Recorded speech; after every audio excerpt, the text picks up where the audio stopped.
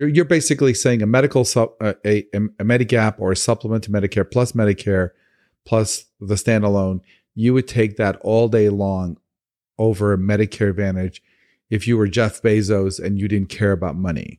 Because we do care about money, but I think we need to start from that point of view. Dr. Jonathan Bakhtari. You can see it. I mean, it's crystal clear. I think it's going to really revolutionize things. Which is a big game changer.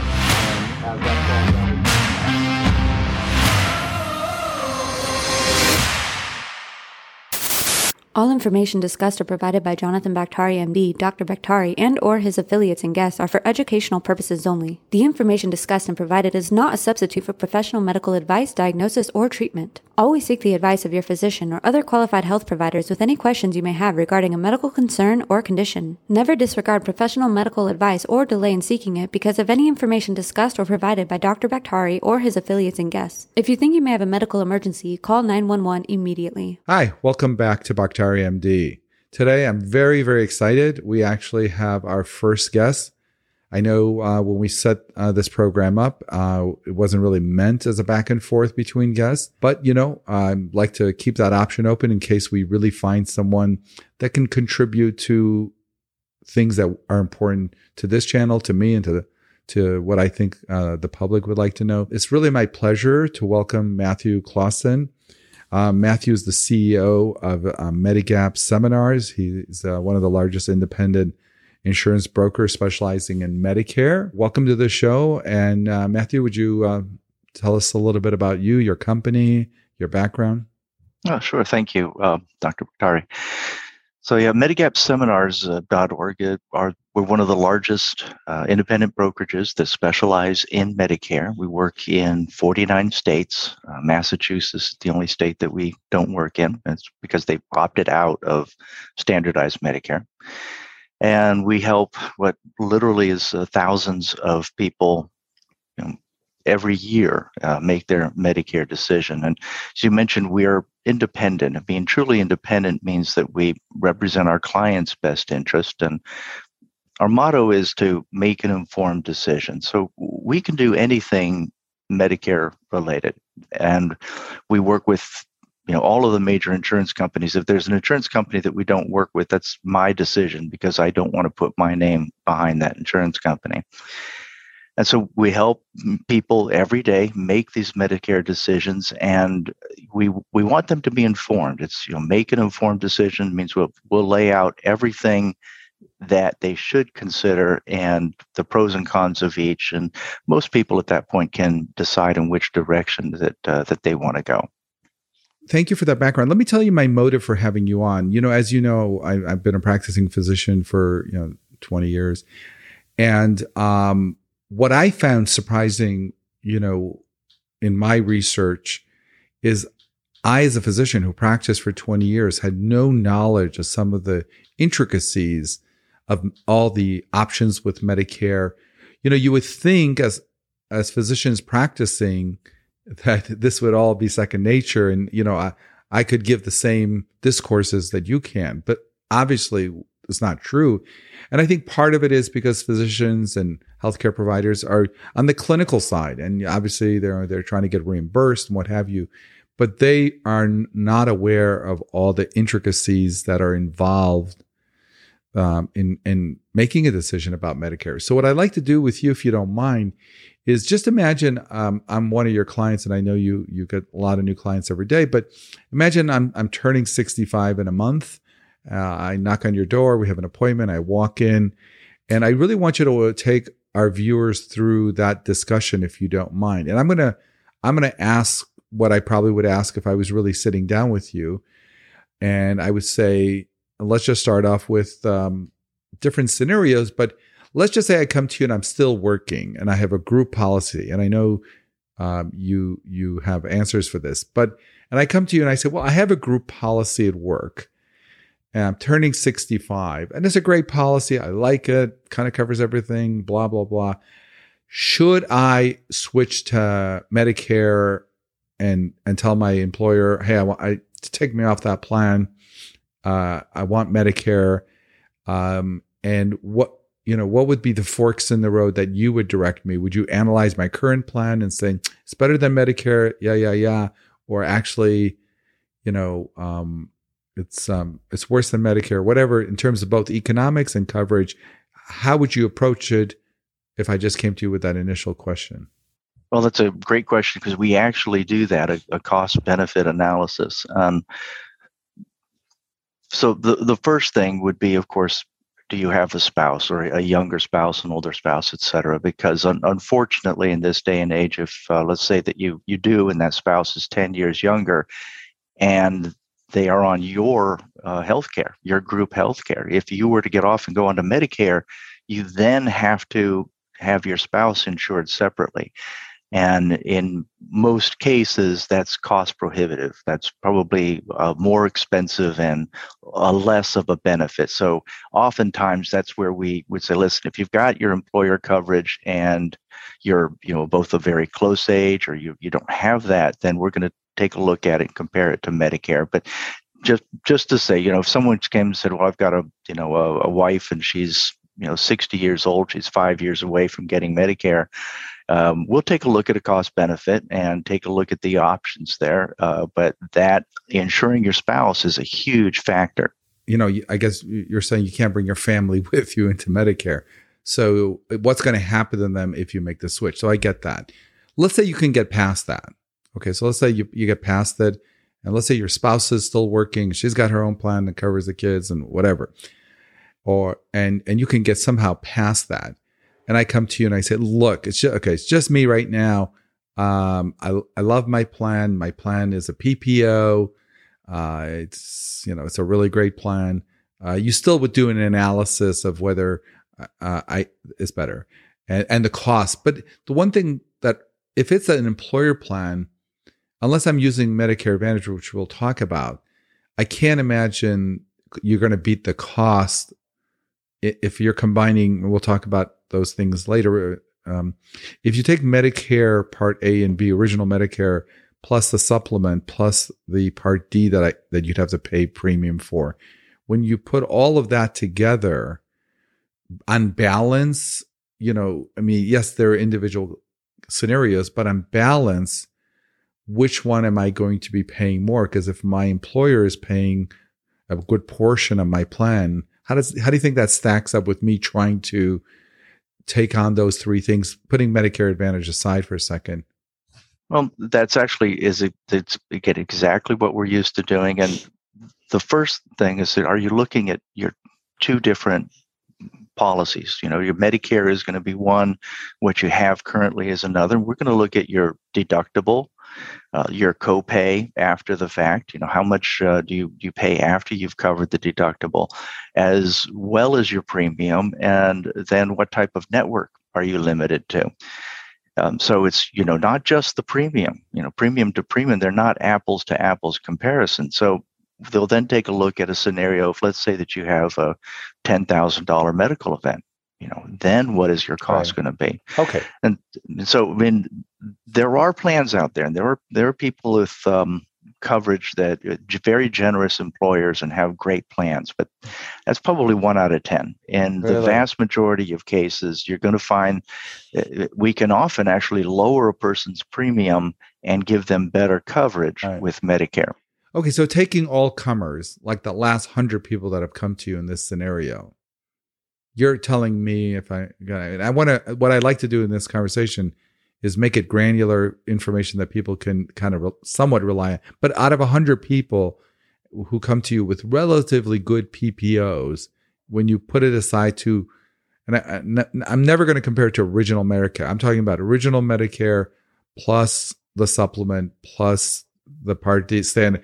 Right. So let's just, those are the two apples we want to compare. If I can get all three of those versus a generous PPO from my employer, the last 100 people you've done that analysis, which way has it gone percentage-wise? The vast majority, and I'm going to say 8 to 9 out of 10, it has been a better scenario with original Medicare, a supplement, and a Part D plan.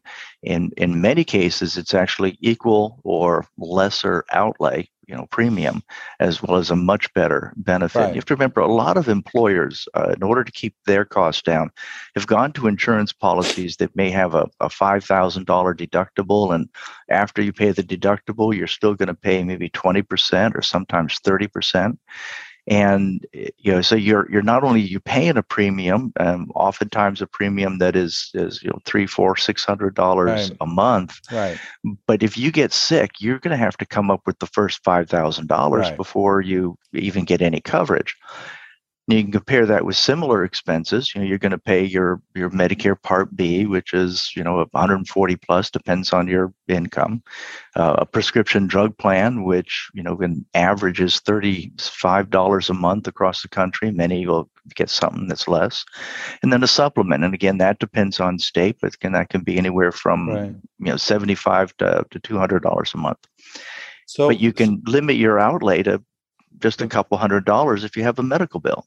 Okay, so what you're telling me then is, because as employer plans have, I don't want to say gotten worse, but grab more out of your pockets because the employer is trying to save money, that Medicare actually starts to look better. Or a lot of employers have gone to really restrictive HMOs for their employees, in which case that's probably not even 9 out of 10. That's probably 10 out of 10. If I'm coming from a restricted HMO plan from my employer, I don't want to put words in your mouth, but 100% of the time, almost, you'd be like, if you can afford those premiums, go in that direction. Am I correct, or do you want to ask something? Yes, I mean, you are correct, but when we're talking with people, what I'm trying to get them to envision, my philosophy is you want to get the insurance plan. When you do get Medicare, you get the insurance plan that you're going to want to keep for the rest of your life, the kind of insurance plan that you would want to have when you're sick or injured. Because we do have a lot of people say, well, I'm healthy now. why don't I just go with something cheap? Right. And, they don't realize that when you get unhealthy, right, when something happens medically, right, you have very limited right, choices on what right, you can do. No, I hear that. Okay, so then let's go back to the original. So I come to you, and let's just say we do this analysis, and you say either I don't have a current employer plan, or the one I have, you've analyzed it, and you say no, even Medicare Advantage or original Medicare plus all the supplements is a better option for you. So at that point, we move to our next decision. And so I'm going to say to you, okay, Matthew, thank you for that. We're ditching our employer plan, or I don't even have an employer plan.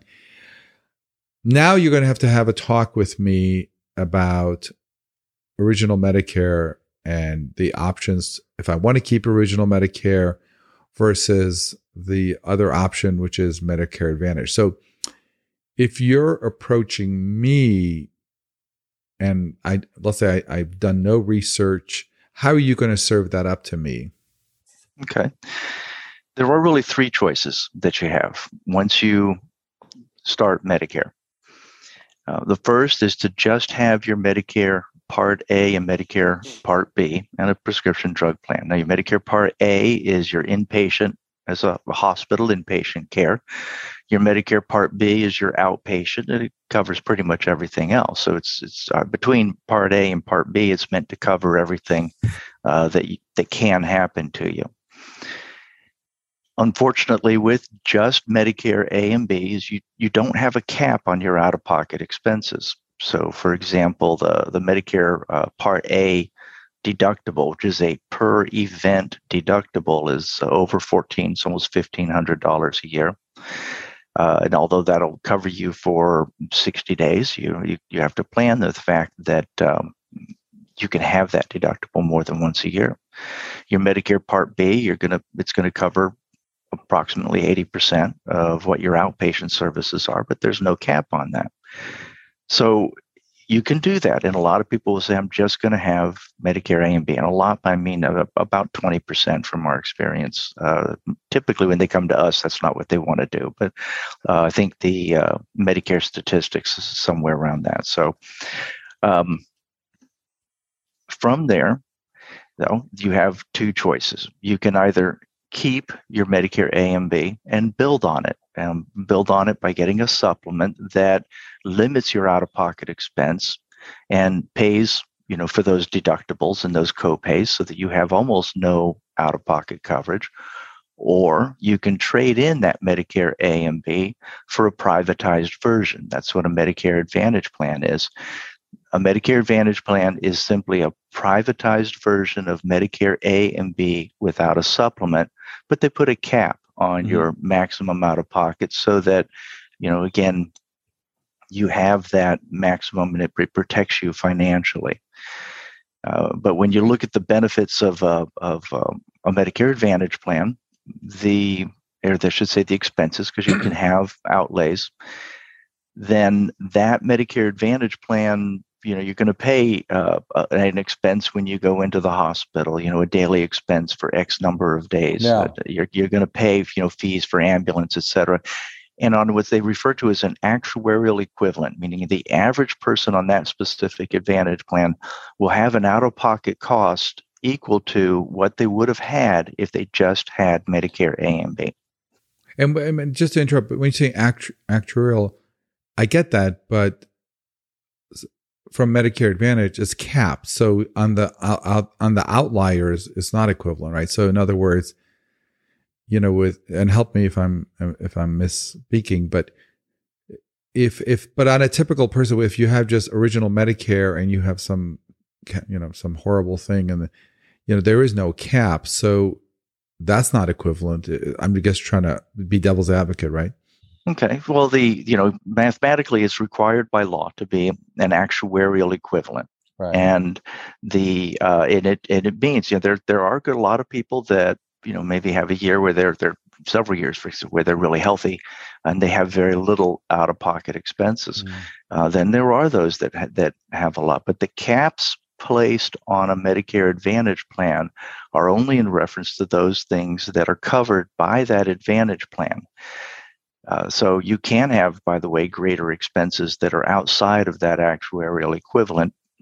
That's not where we would get into right away in a conversation. But yes, there are people that will have very large expenses and they're going to be capped at, if you're out of pocket, out of network, it's going to be about $11,000. They can be about $7,000. I'm using approximate numbers, but $7,000 if it's in network. And you will have those outliers, but those outliers are figured in because from an actuarial standpoint, they have to come to that equivalence of A and B. And when we talk about the differences between the Advantage plan and the supplement, and looking at the supplement, one of the great things is that with a Medicare supplement, you get to keep what I consider to be the two most important benefits of your original Medicare, because Medicare is going to make the decision. So Medicare is your primary coverage. Your supplement is your secondary. So with that, what you get to do is you get to choose your doctor. You can see any doctor, go to any medical facility in the United States or in a U.S. territory. So, if there's a doctor that specializes in a disease that you have that's halfway across the country, Medicare is not going to cover your air fight, but it'll cover your health care when you get there. So having no network is an extreme benefit. And Medicare's intent is to cover everything that is medically necessary. It's all throughout the Medicare and You Guide book, if you take a look. And they don't have this team of people that determines medical necessity. That medical necessity is really left to you and your doctor.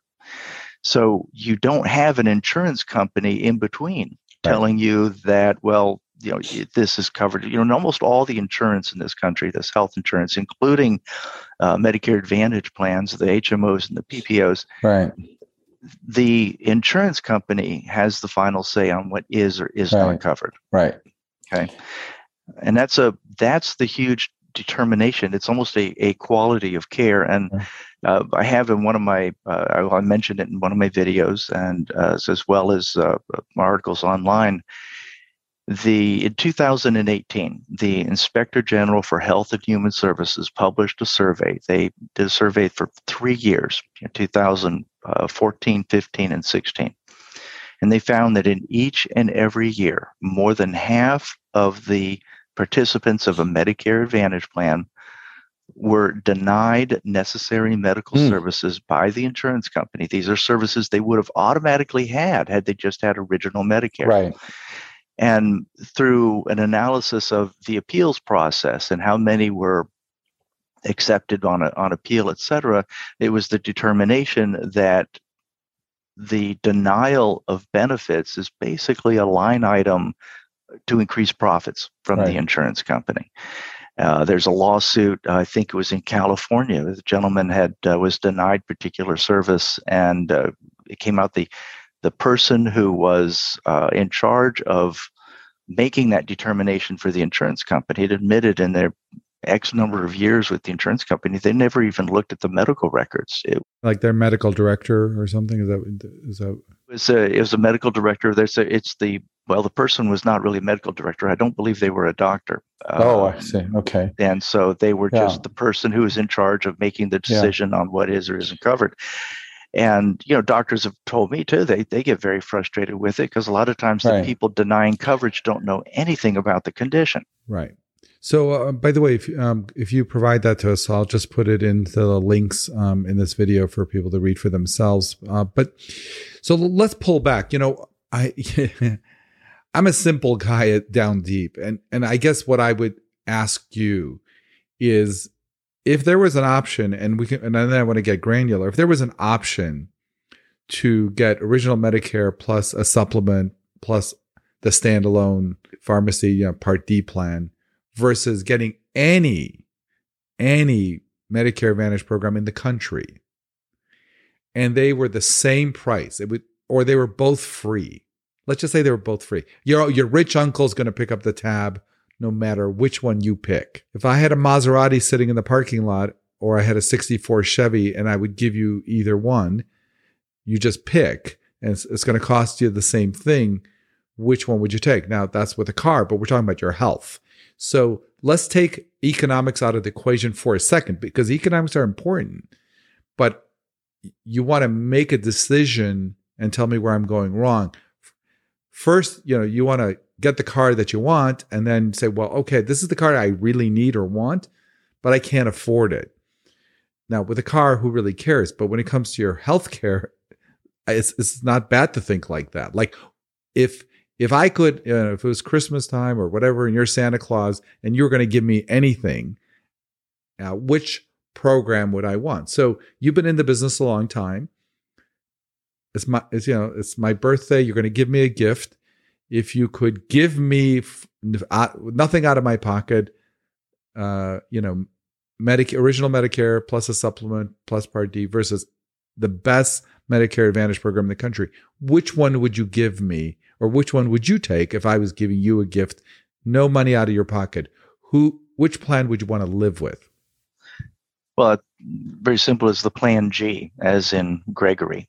That's a Medicare supplement. Plan G covers everything that, all of your copays and deductibles of original Medicare, except what we call the Medicare Part B deductible. That's the outpatient deductible. It's an annual deductible.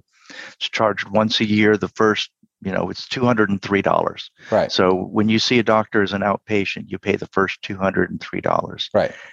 After that, everything's covered. Okay. So you actually mentioned a specific plan, but I don't even want to get that granular. You're basically saying a Medigap or a supplement to Medicare plus the standalone, you would take that all day long over a Medicare Advantage if you were Jeff Bezos and you didn't care about money.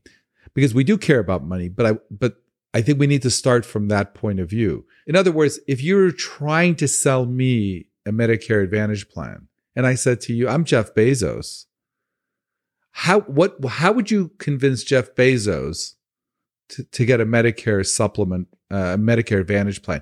Be devil's advocate. What would someone tell me saying, listen, I know money is not an issue for you, but this is why you should get a Medicare Advantage plan? Can you even come up with that scenario? Sure. The vast majority of people that we deal with, and we go through, when we go through all of the pros and cons, it becomes one of control over your health care and quality of care, not a dollar. Right. Because the money, it doesn't save you money to go to a Medicare Advantage plan. It's just that instead of having a premium outlay on a monthly basis, you have that potentially large outlay if you get ill. And there are a Right. lot of people in this country that don't have the savings to tolerate, let's call it Murphy's Law. Let's say Right. you get sick in November, you have cancer. With typical Medicare Advantage plan, you're going to pay 20% of your medical bills up to your maximum out of pocket. Well, let's say you stay in network, you're a good person, et cetera, and your maximum out of pocket's $7,300. That resets January 1. And you're still sick, and now you've got another $7,300 out of pocket. So if you're chronically ill, you'd be paying $7,000 every year. So even if from a Medicare Advantage point of view, but be devil's advocate. What if you had to come up for someone who economics is not an issue? What reason would you have to pick Medicare Advantage if economics is not an issue? It's simple. It's you with a Medicare Advantage, you keep the benefits of original Medicare, the ability to control your health care. Your health care is between you and your doctor. There's no insurance company Right. in the middle that can impact the quality of your life. Right. That's the primary. That's what when we have these discussions, that's the light bulb that goes off Right. in people's heads. Like, I don't want that other choice, even if it's free. So we can't even come up with like, to be devil's advocate. If I said to you, money doesn't matter to this person, why should they select the Medicare Advantage program? Because you're saying you're just giving up stuff in exchange for some potential economic advantage. Let me tell you what I think, and then tell me where I'm going wrong. I think, both plans have issues. What I have seen over my 20 years, even when I was a medical student, what have you, is that when people have a fee for service or an insurance plan that simply will pay whatever's ordered and whatever doctor you get referred to, the excesses can occur. I mean, you may get unnecessary procedures potentially. You may get referred to people unnecessarily. So that's one of the disadvantages. So if I was selling Medicare Advantage, I would say, well, look, we're going to take some of that excess out because we're firmly entrenched in Medicare Advantage, and we have a network, and we have utilization managed nurses, and we really make sure you don't get any unnecessary procedures or get unnecessary referrals. The flip side of that, of course, is what you were referring to earlier, which is that the medical decision making is not just between you and your doctor. Now you have a for-profit insurance company, potentially making some of those decisions. And the network of doctors you can see, or even if you do get to see a doctor or a PA or nurse practitioner, all of that, you would give up some control. I guess the only argument that I could see from a Medicare Advantage point of view is we're going to get rid of some of those potential excesses. And then the argument back is, are they going to remove more than excesses to pad the profit? In other words, if you had a Medicare Advantage company that just simply got rid of the excesses, that would, I guess, you could make an argument, forget about economics, it's better to be in a managed plan because you won't get unnecessary tests. But then the issue really is, from that thing you cited, the Inspector General thing, is you're saying, and they're saying, is sometimes these plans go above getting rid of these excesses and actually deny you services. Where am I going wrong with that analysis? Well, you're not really going wrong at all. It's the consumer point of view. So if it's a different point of view, if you're trying to, let's say, make decisions to manage the country's healthcare, manage Medicare, or the consumer themselves. The consumer is going to have a different point of view, and that is that I would, and being the consumer, I would rather have to go through more tests than I thought, or, more services than I thought, than to be not denied something, right, and then be harmed in that process. Mm-hmm. And yes, you're right. There are excesses out there, and we see that it's more tests or more procedures, and and people. I don't want to get into medical stuff too much, but certainly if somebody, it's the old thing. If you go to a surgeon on an issue, and that surgeon, they have one solution, surgery, and you really ought to be talking to more than one if that's the case, because it's not always the right answer for you, and that's on the consumer. That's a consumer control. They can make that decision to have that surgery or go get a second opinion. Medicare is going to pay for both.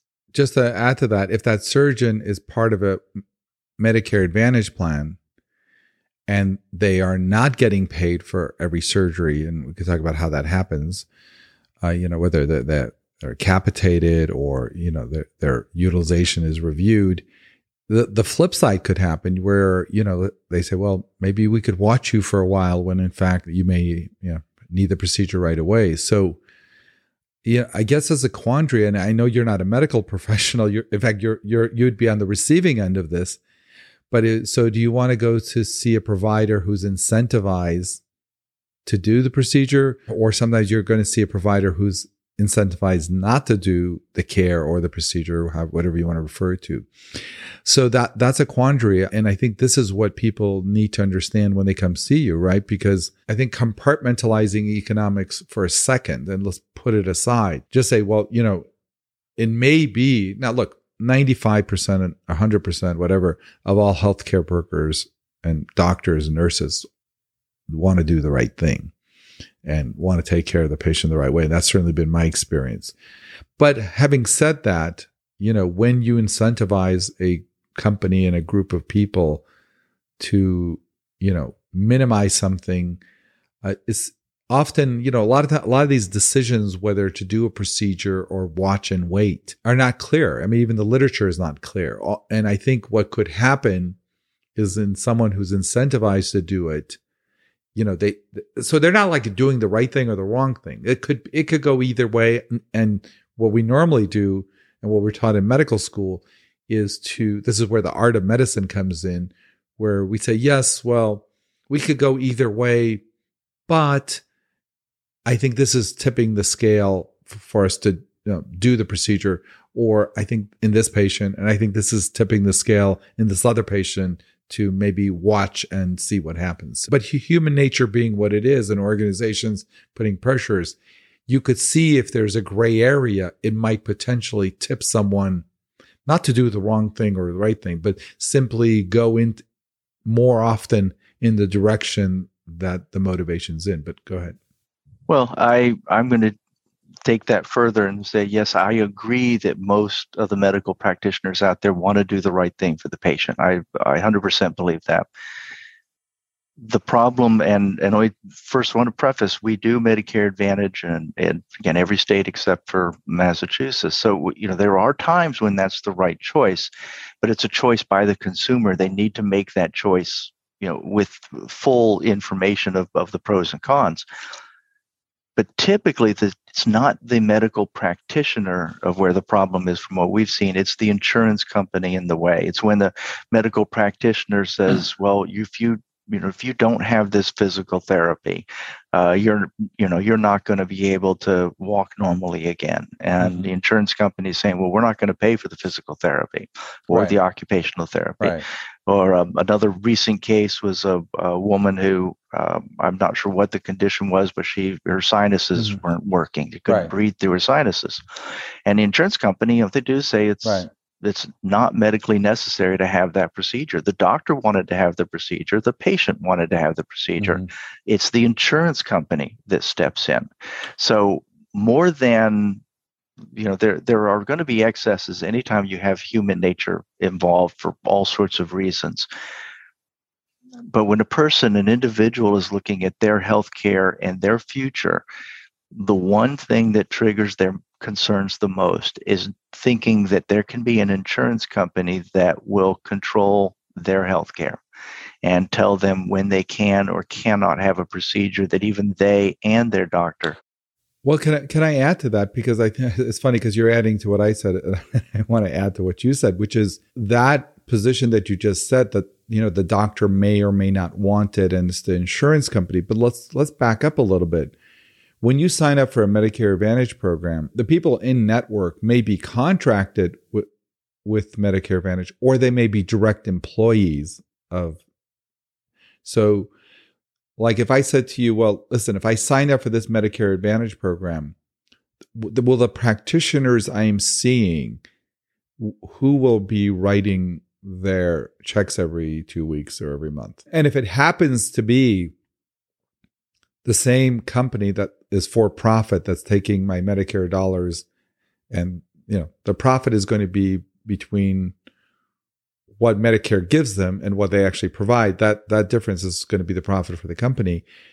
And if they're hiring their own doctors, nurse practitioners, and sometimes their own urgent cares and their own what have you, versus a Medicare Advantage program that simply contracts out with doctors who still indirectly are getting compensated by Medicare Advantage, but that compensation may be different, and we can talk about that. But I think the closer you are to the insurance company, the more likely that may have an impact. Clearly, if literally my paycheck's coming from them. So I get what you're saying, that sometimes it's the insurance company making the decision. But so would that be a fair thing to say if you want to sign up for a Medicare Advantage, to find out if the providers or the preponderance of the providers are direct employees of that insurance company? Have you ever thought of that, or has anyone ever mentioned that? Yeah, I mean, there are, I don't want to name specific companies, but there are companies out there that have programs like that. They're typically HMOs. I have seen, I've heard, I guess, a lot of good and bad, both from those types of organizations. And, from a consumer point of view, let's say if somebody is going to do that, they have to understand, okay, you're going to be limited to pretty much service from employees of that organization. All right. And sometimes they'll say, well, if you have a specialty that we can't solve, then you can go out and find a different doctor. Right. Should they know that? Yes, it needs to be transparent. Is it? I mean, if I go on a website for Medicare Advantage program, are they going to say all our providers are our direct employees and they work for us? And let me take it one step further. Even for the ones that are not their employees, how are they getting compensated? For example, many providers are getting compensated based on what's called capitation, which is, they may get $50 a month for every Medicare life that is assigned to them, that no matter how many times they see any one particular person, their compensation doesn't change. Would you want to know that? Would you want to know that you're signing up for a program that the providers don't get any extra compensation if they see you 10 times in 1 month or one time a month? So two things. One, do you need to know if the provider is a direct employee of the company, the insurance company? Even if they're not a direct employee, do you want to know how they're getting compensated? I'm not saying that's going to change anything, but should you know that? Would you want to know that? Yes, you should, and I certainly would want to. Unfortunately, there's this huge lack of transparency in that part of the industry. And we've seen it, especially with HMOs, more so than any other of the types of Medicare Advantage plans. And does it impact them? Most definitely. There's a retirement community here in Florida that, for example, is a very large retirement community, and the developer actually got a contract with an insurance company where that developer would be compensated for every person new to that community that signs up for a Medicare Advantage plan through that insurance company. So what that developer did was required any medical facilities within that community, it was large enough to have several, could only only offer insurance from that one particular company where that developer was compensated. And of course, those doctors were also compensated extra to do so. Was that transparent? Absolutely not. As a matter of fact, in the community HMO stuff as well. The reason we do this is we believe you get better health care through, et cetera, et cetera. Mhm. So, there's money that goes around. Right. The government pays the Medicare Advantage insurance company an amount per month Mhm. that is based on the claims in that area and what they would expect the average person in that area to cost Medicare if they Right. were to remain an obligation of Medicare. And that creates all sorts of incentives that people should be aware of, and to start is just that. Is your doctor like me, an independent, or is your doctor, a Is captured working. doctor? Right. Well, so I guess we should have done this earlier in the thing. So I think part of the misunderstanding, and I know you talk about it, is that when people, decide to go with a Medicare Advantage, even some of the literature I've seen, it almost sounds like Medicare Advantage is a supplement to Medicare, when in fact, all that's happening is you're replacing your Medicare with the supplement. In other words, the US government spends $700 billion a year on Medicare, and a third of that is literally handed over to for-profit companies, and they say, okay, take care of 1/3 of these, 60 million patients, and you basically are giving up your Medicare for an HMO. Well, I know there are PPO Medicares, but for the sake of this conversation, you basically are saying, here is my Medicare. Let me hand it to a for-profit company. In exchange, they'll give me an HMO, and economically, I might benefit from that. But in exchange, I'm going to maybe give up medical decision-making from me and my doctor to the HMO, and I'm going to limit who I can see. If I have a special eye issue, I'm not going to be able to go see some eye specialist in Florida. So this getting away from that Medicare Advantage is a supplement. Yeah, it's And- not a supplement. That's an improper term Right. to use for I Medicare totally agree. Advantage. It is a Medicare replacement policy. Right. That's all it is, and you're no longer going to call Yeah. Medicare up if you got questions. Right. Everything is through that insurance company you Right. chose to work with. So is it fair then because I think, look, you and I, look, I'm a physician. You've been, an insurance broker. So we're in the weeds of this, but let's look at it from a layperson's point of view. If I went to just any website to look at the differences, and actually I did this the other day, I randomly across the country, I went to both Medicare Advantage websites and Medicare supplements. But one of the things I noticed, and tell me if I just saw the wrong stuff, but a lot of the Medicare Advantages, they have these little check boxes of all the things you get, from Medicare Advantage. But what I noticed is next to the checkbox for comparison was original Medicare. And to a consumer, that is really deceiving because in my mind, I say compare Medicare Advantage to original Medicare with a supplement and a Part D policy, all three, and then put those against, because that's what they've done. They've combined all, essentially all of it too. But when I see the check boxes, I don't see all three put next to it. So if I'm a senior and this is not what I do, then, they're not in the insurance world, they're not in the medical world, could that throw me off? And have you seen similar things?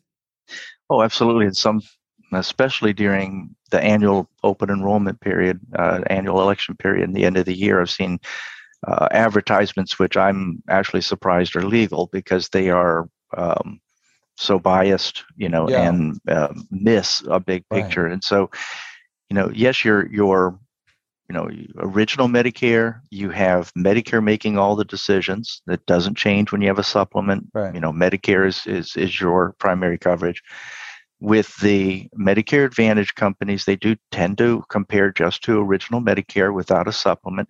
And then what they'll do is they'll throw in things like, oh, we're going to give you dental insurance vision, or a free gym membership. Yeah, right. Television and Uber rides now. Right. And some of them, if you see the Joe Namath commercials, will even say something like, we're going to pay for part of your Part B. You have to pay for Part B whether you have original Medicare or an right. Advantage plan. And as I say in my videos, and we haven't mentioned this, I have 40 plus videos on YouTube some that are are really good. available for education. And that whenever that insurance company is going to offer you something, it will cost you. It's somewhere down the line, they're not giving anything away for free. And that's where we get oftentimes, well, they've got a gym membership. Okay, well, what's really going to be the cost to you? What are you giving up for it? And in dental plans, it's not really ever dental insurance. It's typically some basic something like free cleaning that'll allow you to, everyone's different, but it's not. It's there to make it look like you're getting more. Well, what you're saying is the other selling point, just to summarize what you're saying, is often maybe a Medicare Advantage program will compare itself to original Medicare without the supplement and then tell you all like dental, vision, hearing, and a gym membership. I think what we're saying is often those are relatively basic programs that you could probably get on your own for not that. And certainly is that for what you would pay to get that kind of coverage, you have to say, am I willing to give up the freedom and me and my doctor deciding everything? Is that roughly what we're saying? Because how much would it cost if I wanted to go out and get the average dental, vision? Let's say what gym membership is, what, $20-$40 a month. What would a dental, vision, hearing plan equivalent to what an Advantage program offers? What would that cost me? So I know what that value is. Mm-hmm. Well, the dental vision that they have, every plan is different, right? And some of them, they have the most basic. They give you cleanings and some very, very basic. But let's even take the better ones. What are we talking about? So let's give them the benefit of the doubt. Like, you're in the insurance world. If I came to you and said, I want a moderate dental, vision, hearing. Is it $1 million a month? Is it $10 a month? What are we talking about? And again, I hate to be quoted on this because the plan that would be my favorite that covers all of those and is better than anything I've ever seen in an Advantage plan typically costs $45 a month. Okay. Well, I'm going to take you at your word. This is not my area, but let's say it's even $65 a month. So basically, or let's say it's $85 a month. So for that amount of money, if that's what's tipping you over, right? So let's say I go to a Medicare Advantage website and I see the dental, vision, and hearing and the gym membership. Let's say it's, let's go 50 to 100 a month, whatever that number is. And you can find out for yourself in your case. But I think people need to know for that amount of money what they're giving up. And if once they do that, say, hey, that $50, $100 is important enough to me that I'm prepared to give up some medical decision between me and my doctor, limit my network, and what have you. So is that a fair way to look at it? I think it is, because it's absolutely the case that our philosophy is you first look at all the supplements, and then if what the supplements offer don't fit your needs and your budget, then we start taking a look at Advantage plans. Mm-hmm. And everybody there's a whole host of extremes for economic situations in this country, and there are people with whom an Advantage plan is going to be a better option financially, and who would that be? As long as you brought that up, so give me the 20% that you see that when all is said and done, you say, what an Advantage plan is, just because of economics is the better way for you to go. Well, these are the people that don't travel. So they're not RVers, for example. If you travel, you're outside of the network area, soon. Right? So the people that don't travel, people that have limited resources, where the premium on a plan may impact the quality of their life, is the best way to put it. And so they're very localized people. They don't have high resources. Perhaps their income is their Social Security check. And there are also state programs that are different levels. Every state's a little different, but they all have different levels that can help people with their prescriptions, with their Part B premium, et cetera. And in addition to that, there are more so lately, there are specialty Medicare Advantage plans coming along for chronic or critical illness that are designed for people with specific critical or chronic illnesses that really do compete well for that particular situation. And how would someone find out about those programs? And what are we talking about, like COPD or other kind of programs? They're focusing. They're expanding, but right now what we're seeing is mostly towards cardio issues. Very significant cardiac and diabetes. Okay, how would people find out about those programs? You'd have to talk to someone like me and my people that know all of the ones that are available. So if someone went to an independent broker, that's something they could. So you're saying there are sub cases that it kind of makes sense to give up some of this stuff because of econ.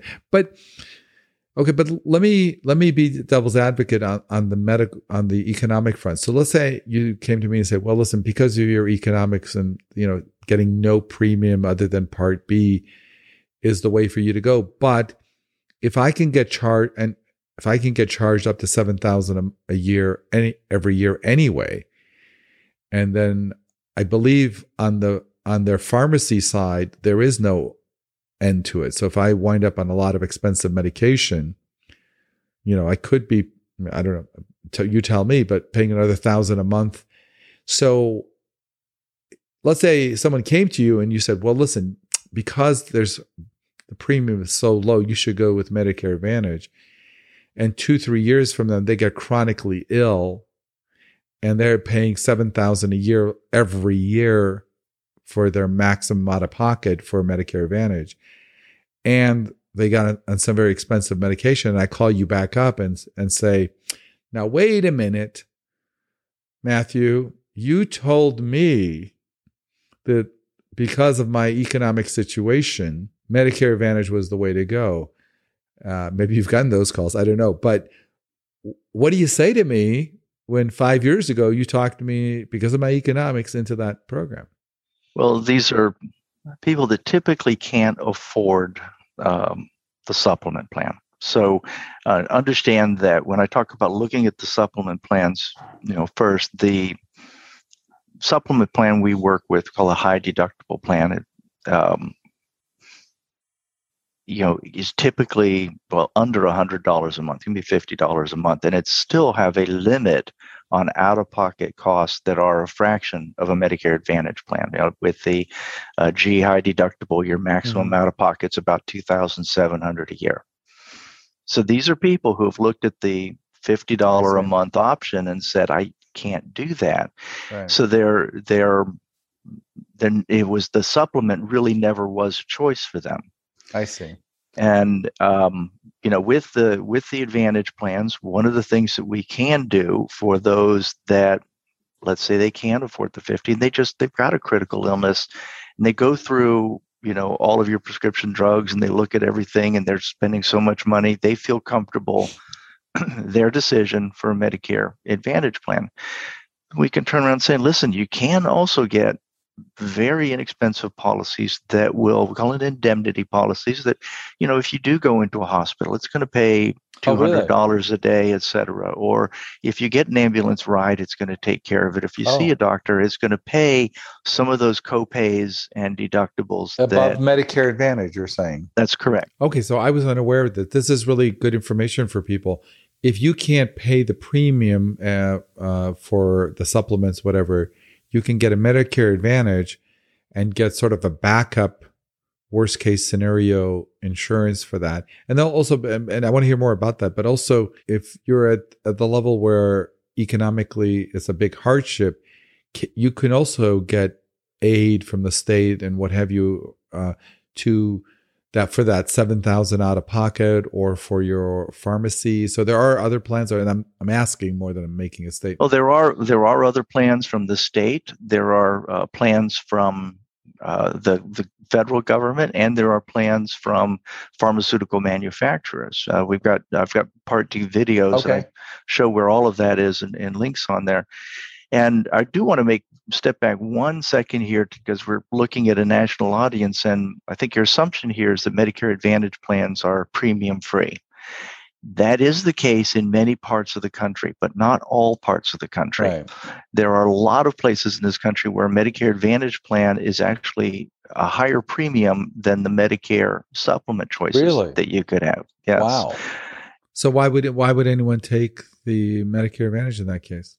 Typically, it's from ignorance. They'll often, have somebody pre-COVID, somebody come into their home to sell them something, and it's an Right. agent that focuses just on Medicare Advantage plan and doesn't even do supplements. Okay. And they'll just say, "Here's your Medicare Advantage plan," and Maybe this is a great time to step back and talk about how brokers get paid, because I know we want to do that. But I do have a question. In looking at a lot of the Medicare Advantage, literature, I think I mentioned to you earlier on that often they just compare themselves with original Medicare. And so when you look at that and look at the gym membership and the hearing and the vision, it just seems like, who in their right mind wouldn't pick this program? What is it about seniors biking and drinking coffee? Is that, I don't really understand. Almost every Medicare Advantage ad I've ever seen involves, do seniors bike a lot? Because it seems to be very tied into Medicare Advantage. I don't see it for other senior products. Maybe I'm trying to have a little humor here, but is that sort of? well, you have to keep in mind there's so much money that the government gives the Advantage plan. It's a much more profitable plan for the insurance company. And so they have more money to advertise. And, for any of us, we like to envision ourselves as the healthy person, Right. Whether we are or not. Right. And so we are going to associate better things towards, well, gee, if I get an Advantage plan, I'm going to be that healthy. I'm going to be riding, and also going to yoga. There's something about seniors going to a yoga class. I see a lot of these programs where you're invited to a conference at, some rec center in a senior community, and they're offering tea and biscuits. And do you see a lot of those programs? I mean, is that have you seen them?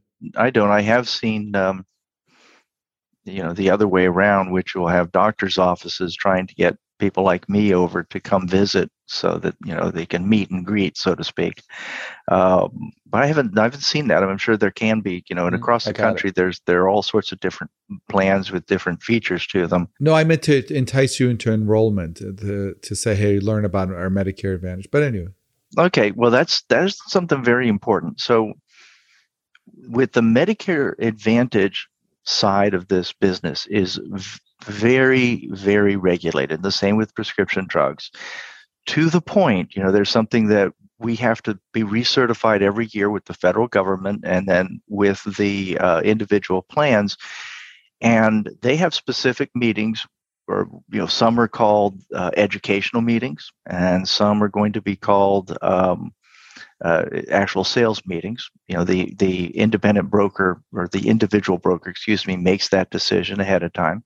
They have to go through an entire process to get whatever they're doing approved. And the regulations are so strict that if Medicare will say, when can you give a person a Medicare, your business card, or when do you have to leave it on the table for them to pick up? You can never offer them a free meal, a full meal. That's completely wrong. But there are going to be occasions they'll allow you to give cookies and water or Coke, right? But that's all regulated completely. So much so, many of the insurance companies won't allow the agent to do that anymore because they need to stay compliant. And so the insurance company itself is the one that would put on that presentation. Maybe it'll be Humana or United Healthcare or Blue Cross or whatever, where the agent, is in essence the marketer bringing people in. But it's the insurance company that handles it because the regulations are so extremely strict. And then Medicare will have secret shoppers, within that crowd. And if you get in trouble, you're going to have, a letter from Medicare saying, "Oh, you stepped out of line." So, okay. So you're saying that the insurance companies can have these events, but not the brokers. Well, the broker can, but it's very regulated, and the insurance companies don't want to. Is it regulated when the insurance company does it? Yes, it is, but they have it.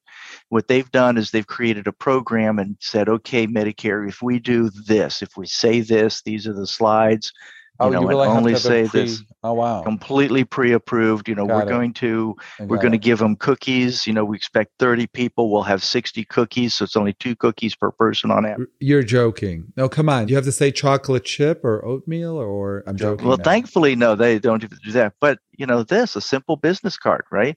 Yeah. In some of these meetings, it's illegal against the rules for the Right. insurance agent. Say, here's my business card.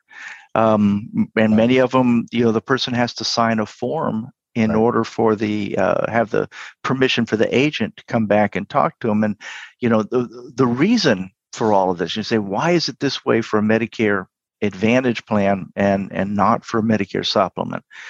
And remember, the Medicare Advantage is replacing Medicare. So it's replacing your A and B. So they're representing what is supposed to be Medicare. And the Medicare Advantage plans benefits change each and every year.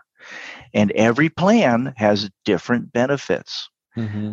And if you're going to offer these, you have to be very specific. You can't focus on the gym membership. You can't focus on the little things that, are the bells and whistles. You have to have a presentation that shows all of the features, fairly. You don't have to compare it to a supplement, but you have to show all of those features on a fair basis. So even when we have a presentation, when somebody goes through something and says, okay, I really want to take a look at Medicare Advantage plans, we have to stop.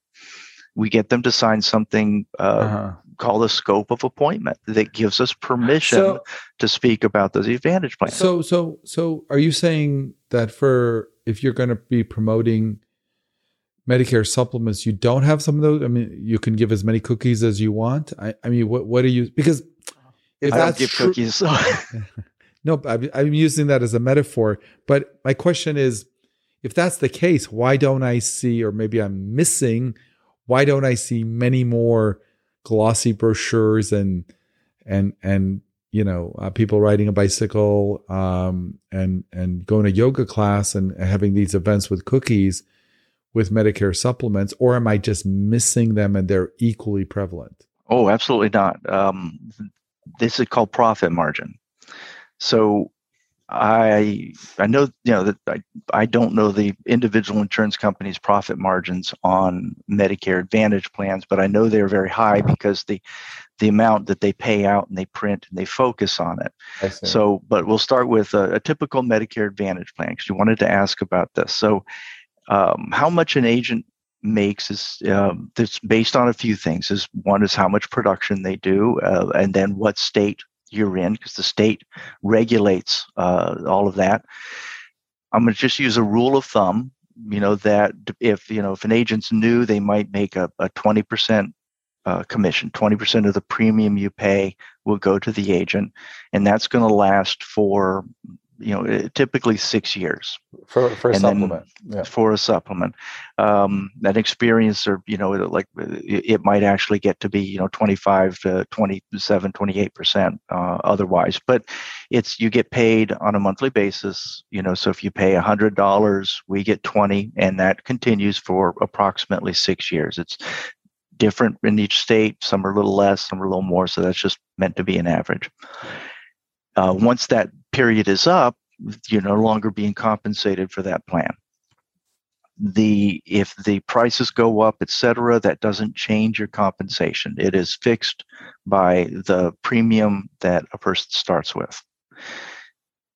With a Medicare Advantage plan, the government sets, and in a Part D, by the way, the government sets that commission rate. And it's I don't focus on these things, so I'm going to be off a little bit, and it changes every year. But say it's about $550 if you're brand new to Medicare and you get an Advantage plan, and then half of that every year when you renew. But the government also then, for as long as they have the plan, can be the. Wait. So if they're alive for 40 more years, I get a commission every year? Yes. And the government will increase that rate to keep up with the cost of living. So if I'm a budding insurance guy, I'm getting into the business. Okay, walk me through it. Okay, let's say, okay, I'm new to this. Maybe I don't understand about the medical decision making that you're giving up and limiting your network. Why would any broker not push a Medicare Advantage if you're telling me they get a commission for life at a higher commission for life? Why wouldn't any broker? I mean, assuming they, that every program says how amazing they are. So I'm new. Why wouldn't I just sell Medicare Advantage all day long? And many do. That's going to be the individual agent's decision on how they want to go about their business. It is very difficult to specialize in Medicare, whether you're going to do that as a supplement or an advantage plan, because none of us get these huge payouts that you get with annuities and life insurance and other products. So it takes a long time to build a business, and many of the newer brokers that start will actually be selling life insurance mostly, or selling other products mostly, and Medicare is just a side portion until they work with it. Different people, it's like with any other profession. You're going to have people that are motivated by money. There are people that are motivated to do what they believe to be the right thing. There are many individual agents who are offering Medicare Advantage plans and don't even understand the Medicare supplement. They couldn't tell you what they were if you asked. Well, because I'm assuming from what you're telling me that once they see the commission margins and they're unaware of any of the downside, I'm not even saying that they're doing it with any bad intent. They're like, well, why wouldn't you? Because if you just see the upside, which is, I could sell you Medicare Advantage right here. I mean, basically all you do is maybe pay no premium at all, just your Part B. You got, low cost drugs and minimal copays, and, you don't have to pay a lot when you see your doctor or when you're in the hospital, and you get eye, vision, dental, and a gym membership. I mean, who would say no to that? And often, to make it easy to understand, they'll say it's just like the employer plan that you had, because there's a PPO. It's constructed much like that typically, or an HMO. I can't speak to how other people or why other people do things, but I do, and in my videos I even mentioned that if you as the consumer are going to start looking and researching Medicare, and you're talking to an individual agent or somebody, they really should be starting with the supplement, because it's more insurance coverage than what you're going to get. Plus you have more freedoms. Start there and work your way down. Well, but then I'm going to rephrase what you're saying, because I hear what you're saying, but isn't and look, I know you're the guest and I'm the one asking the questions, but I just want to make this point. You got to start there, because if money was no object, that you can't just say, I assume you're all about economics. I mean, you can't. I mean, you just meet someone, you can say, well, so first say, if it was the same price, which one would you take? So by anytime if you go back to our car thing, if there is a, Maserati versus a Chevrolet, and for whatever reason it was the same price, of course they should show you the Maserati first. And not to say healthcare is like a luxury car, but my point is, what I like to frame it differently. I'm saying, if you went to a restaurant and you were being comped a meal, I mean, you want to first pick what you would want if economics were not an issue. So to rephrase what you're saying, and this is how I think about it, let's start off with money is no object. What plan is the best? Well, people can argue, but if money was no object, you should get Medicare with a supplement. I mean, let's call a spade a spade. I mean, you should, if money is not an object, you should get Medicare with a supplement and your, Part D policy, if you can afford it. Now, if you can't, or there's other issues, then you look at other options. Is that the same thing as what you're saying, said differently? Because you're saying start with there, but start with there because that's a better plan. It may cost more, but or may not cost more, but that It actually, well, yeah, may or may not. It depends, but it's something that from my point of view, yes, the broker, the agent makes less on it, but it is in most cases the better decision for the consumer. Right. And so, if an agent comes up and they are only talking about HMOs and they won't speak about everything else, well, one is they're not truly independent, and two, you do have to concern yourself over their motive, and as a consumer, what I find is, people are going to work with the agents that they like and trust. Right. They talk to them. Right.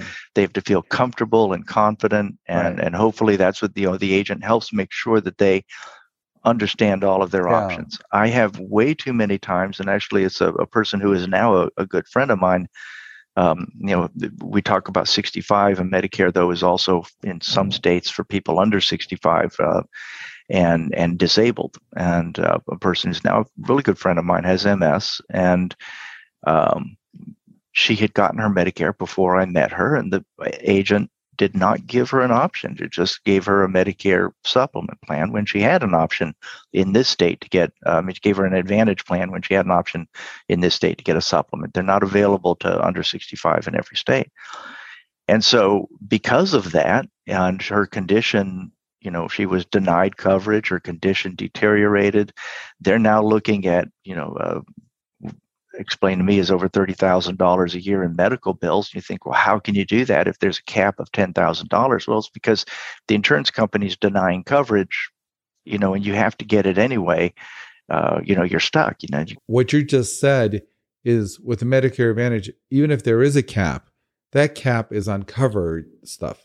So if they're denying something that you're going to wind up getting anyway, so there's really no cap if you include services that you and your doctor feel you need, but it's not covered. So is it fair to say on some level there is no cap in the sense that if you and your doctor or you and your family feel you need to get a certain treatment? I have to tell you, a friend of mine, a physician friend of mine, recently was diagnosed with prostate cancer, and he searched high and low for a non-surgical way to address it. And there was a new proton, what have you, method, which is very expensive and only in a few centers, around the country. And he was lucky to have Medicare, and, he was able to go there. But, I don't know for a fact, but just from talking with him, and I don't want to speak in anecdotes, but, if you have Medicare Advantage, that might have been a bigger hurdle. These are the issues. I want to get back to another thing, which is any kind of insurance you have, whether you have car insurance or whatever. The insurance seems amazing until you need it, right? Right? Like, I can tell you, hey, I have this, I pay $200 less than you for my car insurance. You really have lost out because I'm saving so much money. But you get in a car wreck, and and they make you take it to 8 body shops. I'm exaggerating, and they give you all this homework. And so, I would say, the real test of any HMO or any managed care or any organization is, what happens if you get really sick. And, what is that experience going to be like? I often say, look at the providers. Let's start with that. Look at the providers. Look what medical school the providers have gone to. Are they the best medical schools in the country or in the world? Or are they not? That's a really good way to look at the providers in terms of their medical school, what residency programs they went to. In addition, look at whether you'll even get to see a doctor. Now, a lot of people are fine seeing a nurse practitioner or a PA. But when you see some of the networks, which you'll see more and more every year, that you may or may not get access to a physician every time, or maybe none of the time. I don't know, unless you get to, and that's okay, because PAs and nurse practitioners are great. But if you yourself say, I want to see a MD, is that going to be your choice or someone else's choice? Yeah, and that's absolutely. And one of the great things, and we talk about it, is, there are some good resources on the Medicare.gov website, and one of them is a physician's finder. I think they call it Physicians Compare now. Mm-hmm. And you can take a look at the physicians and what is their background? Where did they go to school? How long have they been, practicing, et cetera. The same with hospitals. You can get the hospital rating, et cetera. Right. And so if you are limited to certain doctors, Right. you have the ability to take a look and then, compare, see what the, what the Medicare factual information is on these people. Right.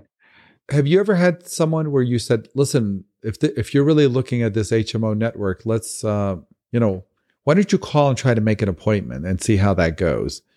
I think in one of my other videos I talked about, like, I don't know if you've had this frustration from your clients where they say, I'm trying to make an appointment with my Medicare Advantage doctor, and it says, press 1 if you want to make an appointment, press 2 if you want your medical records, press 3 if you want to do this. And then once you press 1, 2, then they say, okay, now press 1, 2, and 3. And then you press 1, 2, and 3. And then they get to the next level and they press 1 and 2. And then after all that, it says, please leave a message and we'll get back to you in 24 hours or 48 hours. So, I mean, are those things, because, if you're buying a car, you're going to kick the tires, do you find people don't do that? Do you find that people say, okay, if I sign up with this program, give me a phone number I would call to book an appointment. I want to try that. Or is that too impractical?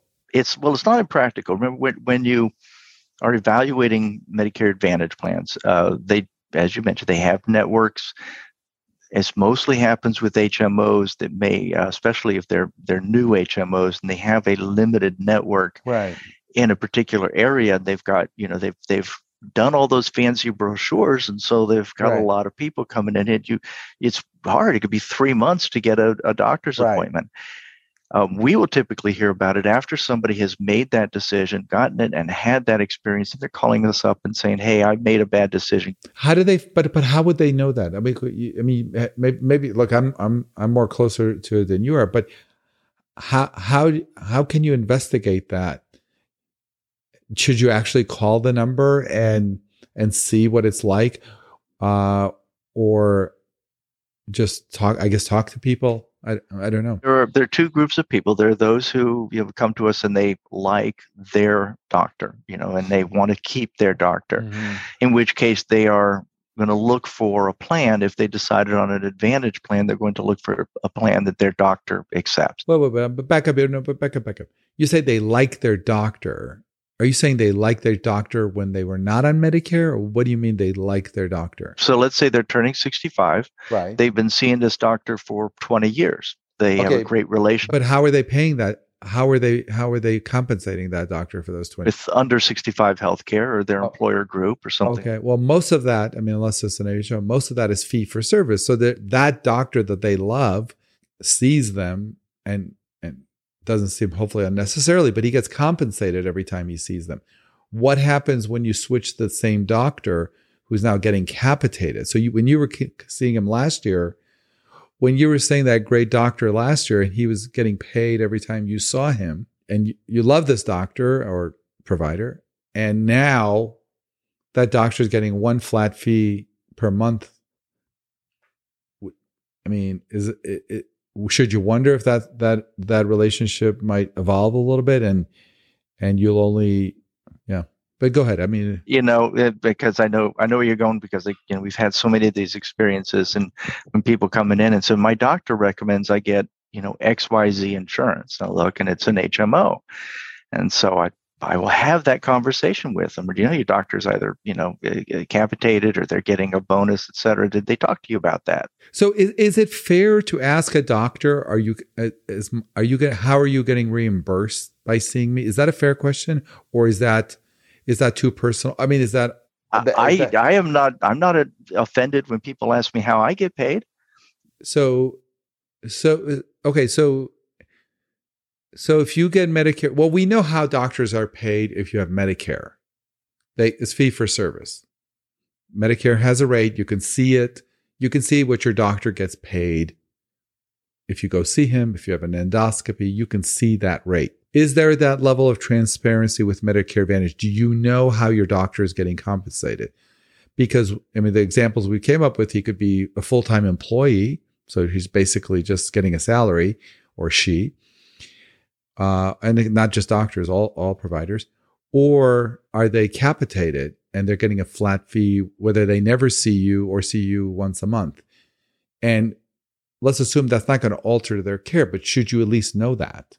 Well, you should know that, but as far as I know there's transparency. If you look on CMS, Center for Medicare and Medical Services, Medicare and Medicaid Services, you can find the cap rate from Medicare to the insurance company. But I don't know of anywhere where you can find the cap rates from an insurance company to the doctor. Can you just forget about the rate? Can you find out if it's capitated? Period. Not that I know of. You'd really have to have a nice, honest answer from your doctor. Or how about when you're just signing up for the program, can you say, are the providers that I'm seeing, are they going to be capitated, or how are they getting reimbursed? You can ask, but I don't know of any material that provides that. There's no transparency that I know of down to that level. And the brokers don't know, because I assume the Medicare Advantage programs you're aware of. Do you have that information at your fingertips? No, I know from experience which companies tend to do that or which plans tend to do that, and that's from experience. It's nothing that is, a publication that I can look at and say. Right. But in all fairness to even capitated doctors and providers, I think they're also, it's a catch-22. Again, we want to have some balance here, but a lot of those programs, Medicare Advantage programs, also give bonuses to the doctors based on quality and outcome and patient satisfaction. So that's also important to know, because your doctor, yes, may be capitated, and you should know that, but he is also being rated potentially on, what percent of his patients or her patients land in a hospital every year, meaning if they can keep you out of the hospital, that's a win. That's got to be a win. And if they can keep you healthy by making sure you have your vaccines and colonoscopies and kind of staying on top of it. So in to have full balance, capitation isn't all bad, potentially, if there's also an incentive for quality scores. And I think a lot of Medicare Advantage programs would probably argue, yes, we capitate some providers, but we're also incentivizing them to keep people healthy out of the hospital.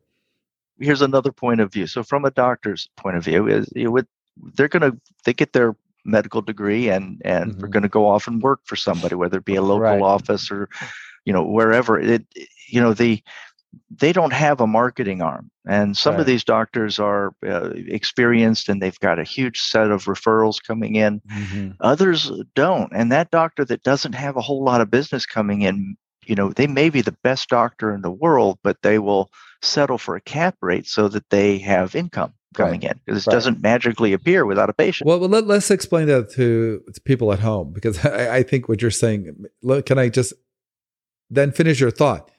So basically, for physicians or some physicians, traditionally for the past 50 years, or certainly since Medicare and private insurance has been around, they make their income when they see someone, and every event ideally translates into them getting compensated, often a few months later. But with a cap situation, what an insurance company or a Medicare Advantage company will come to a provider and say, we will give you 500 lives or 1,000 lives, and we'll pay you $50 a month for those 1,000 lives. And I'm making those numbers up, but you're going to get that guaranteed income every month from us, but you are now 100% responsible to take care of these people, whatever issues they have. If they have 10 medical problems, 1 medical problem, you're basically in charge. So it gives the provider a guaranteed income, which I think where you were going. So I know I'm getting, 50 times 1,000 every month, and I can plan and hire more staff or get a bigger office or whatever I want to do. But in exchange for that, my upside is capped, and all I have to do is make sure we don't spend more money than if we had done fee for service, because then we would lose out. So that's what you mean by, if they're not good at marketing and they take a cap contract, that they have guaranteed income, but but the risk is being transferred to them because now the insurance company, the max they're going to pay that doctor is already predetermined. So it's transferring some risk, and the doctor takes some, or the provider takes some of that risk in exchange for guaranteed fixed income. But go ahead, finish your thought. I want to just add that. No, and I think that the thought from that is that then it can be argued that having a doctor with a cap rate, although you should know it, is not an indication necessarily of the quality of care that you're going to get from that doctor, or whether or not they care. So because sometimes from an economic point of view, that's the right decision for the medical doctor to take, but the consumer should then also know that those decisions can change. In 3-4 years, the doctor can look at the books and say, I'd be better off getting paid on a fee for service. I'm not going to accept this insurance anymore. I'm going to go off to these other insurance companies. And now the consumer who has that insurance policy may like that doctor, and they're faced with, if they have an Advantage plan, faced with the decision of changing insurance companies or changing doctors. And let me just add to that, because again, we're trying to be balanced because you, like I said, a lot of the doctors who take capitated contracts are great doctors. Let's just add to that. I mean, again, seeing both sides of it, that doctor is really now incentivized for you not to come to his office because it's not going to translate. But that also could mean he or she's going to try to keep you healthy. And that's also going to mean that that provider may not order unnecessary tests on you because that's just going to generate things that maybe they're not going to get a comp because you got to come back so we can go over the results. So, but here's the point. Whichever way it goes, you should at least know what the setup is, because I think when you're in a fee for service situation, you should know that so you can have your antennas up for potentially excessive stuff. Because even though you're not a doctor, to the best as you can, talking to your friends or just your own sense, hey, I think just because I'm a straightforward Medicare patient, I think they're just ordering these tests on me. Not always, but at least when it does happen, your antenna's up. And knowing when you're in a capitated situation or that the doctor literally works for the HMO, you need to know that too, because in case they start cutting corners, you're like, maybe they're not letting me have this test because they're trying to pad their profit. But where am I going wrong with that analysis? No, I think it is that there needs to be transparency. It is absolutely in everyone's best interest to have full transparency of how the provider is being compensated, what it's going to cost the consumer, what are the risks. The consumer should know, when is it that they should be looking for a second opinion? And one of the other issues that ties into this that you can look online to find out, but doctors are also compensated by the medications. The pharmaceutical companies will pay compensation for specific drugs, and so really, well, in what program is that? It's Medicare. That if they have, whether they have an Advantage plan or a regular Part D plan, the manufacturer, from the whatever manufacturer, I don't want to name any names, can offer bonuses to the doctor for certain prescriptions. You can look it up online. I'll get you the website. I don't have it off the top of my head, but it can amount to very large sums. And sometimes we'll get this when we're talking about a plan for a prescription plan with somebody, and you have a couple, and you notice that they're both on the same prescriptions, and which would be kind of strange, right? Well, why is it that you're both, and why are you on this brand name? Why don't you get the generic? Well, my doctor said the generic doesn't work very well, so I need the, So, these are things where there's been no transparency. So you're saying just overall more transparency. Okay, the last topic I want to kind of hit on is this concept of Medicare being fee for service, and essentially original Medicare, and even with the supplement, Medicare Advantage being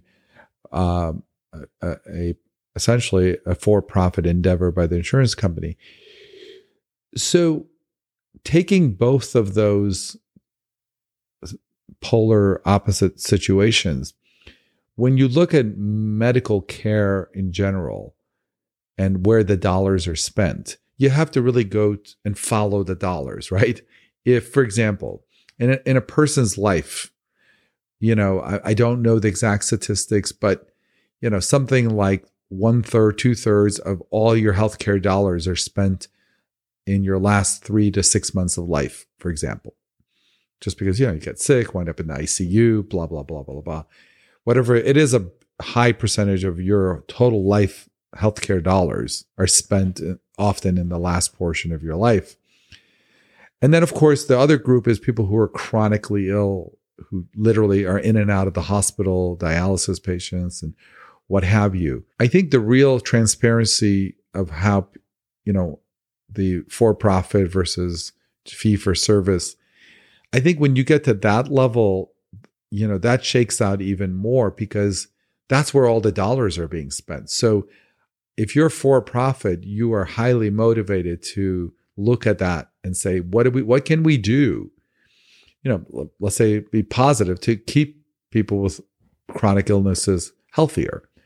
And so the insurance companies can have high risk, what do you call them, high risk patients, and they have a whole team which is good because they're focusing on minimizing it. But having said that, and it goes back to that Inspector General report, are there things being denied in that portion of the care, either sort of in the last 6 to 12 months, or people who are just chronically ill, who are just eating up a large percentage of the healthcare dollars being spent? Because I think in every group, a certain percentage are going to be costing an out of proportion amount of the dollars that are being spent. So have you seen that where a lot of these programs may look good, but when you get to the high dollar amounts, that's where the real clamping down and denying things may occur? Well, the denials we've seen are pretty much across the board, but it does bring up a very interesting point because I've had conversations with and my experience with my own father in these residential areas that they might be assisted living, or they'll take people from very moderate needs for assistance and then all the way up to very high assistance in living, and people that have, whether that's my dad had TRICARE, which is a government program because he was military. But the Medicare supplement are very, very similar. And they do have better care and more options than those who go into that situation, of needing assisted living, and they have a Medicare Advantage plan. And there are often discussions at those points in those facilities with what insurance do you have and what can we then do? And so there is the denial of coverage. There is a limitation at that stage, very definitely. As a matter of fact, it's probably where it's most easily visible. Most visible is in those communities or assisted living communities of some sort. And I've talked to a lot of people in those situations, of a lot of children with their parents getting into, or so these children, they're not really children, they're my age, but their parents are in that situation. They're calling up and trying to find out, what can I do? Right. It's too late to have made that, Medicare supplement versus Advantage decision. You have to have made that earlier. Yeah. We didn't talk about, So what you're saying is, it's not when you're riding the bicycle that it really matters. It's when you've had a stroke and now you're going to have to be in a long-term facility and that experience. And so I think that's the tough part. I think people can't really compare programs because maybe when they bought the program, signed up for whatever, they were riding a bicycle and going to yoga class. But what you're really signing up for is what happens when I'm not riding a bicycle or walking to a yoga class. What is this plan going to do for me? Is that hard for you to get across? Like, why don't you go and look at a plan and see what facilities they would send you, God forbid, if something happened to you, and go visit those facilities? We talk about making the phone call. I've told people, well, why don't you go ask them what facilities they use, for a subacute or SNF and go visit the facilities and talk with the staff and talk with people who are staying there and scope that out. Because I think, again, I don't want to harp on the riding the bike and what have you, but I mean, isn't that really what you want to be looking at? Well, it is, and I haven't thought about doing that. And of course, many people are, they're overwhelmed when they're trying to learn about Medicare, so they really don't, have the desire to go out and do that much, in-depth research. But what I tell people, and it's repeated in my videos, is you want to get today the insurance plan that you will want to have when you are sick or injured. Don't look at yourself as today I am healthy, therefore I don't need to get this coverage, or it's not an important decision, because you've only got a certain amount of time where you can get a supplement without the insurance company even looking at your health. Well, hold that thought, because that's what I want to end on, because that's a great point. But I want to finish this other thought. What you just said is you want the plan that when you are sick, that's the plan you want. If that's true, if you're super sick and have a lot of problems, that's probably the last time on earth you would want to limit your network and limit who makes your decisions. No, I mean, I guess what I'm saying is those things that you're giving up may be actually the most important things to you. I mean, if you have a chronically ill and disabled and partially bedridden and what have you, I don't know. I think maybe you would want to go to Harvard or Stanford for a second opinion, or be able to pick the rehab facility of your choice, because the two places that your for-profit insurance company has contracts with may not be the best. So finding out what facilities they contract out with if you get super sick, and go visit those facilities, because it's kind of ties to what you're saying, because you're saying buy the plan when you're super sick. Well, when you're super sick, you're going to be probably at some point maybe in a SNF or a subacute or a rehab. And what better way to say, okay, well, if I signed up with your program, give me the list of those facilities and let me just go online and check out those facilities, or let me drive there and see them. But am I going too far, or what do you think? No, and actually you could. And I would encourage people to at least go on the Medicare.gov website, because it's going to rate them. Medicare will rate them. And that may not be as thorough as going to visit them, but at least it's something. And, that it's hard for a lot of people to envision, we don't live forever. We're not healthy forever. And there tend to be two categories of people as they start their Medicare. There are those who have been critical or chronic illness for a long period of time, and there are those who are healthy and have a healthy lifestyle, and they seem to have that, I'm going to be healthy forever. Right.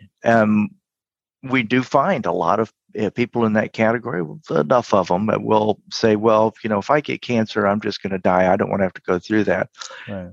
And then I've talk to them as they get cancer, sometimes only 3 or 4 years later, and they're in the fight for their life. They are not going to give up, because it changes at that. Well, but again, I don't think people realize that they will not be able to pick the rehab facility when they're super ill. They are not going to be able to pick the nursing home of their choice when they're super ill.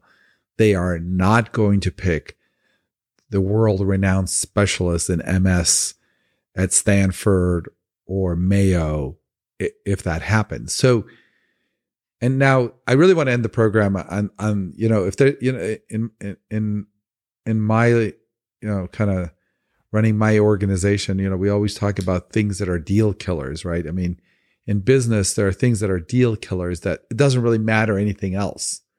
I mean, this is really a deal killer.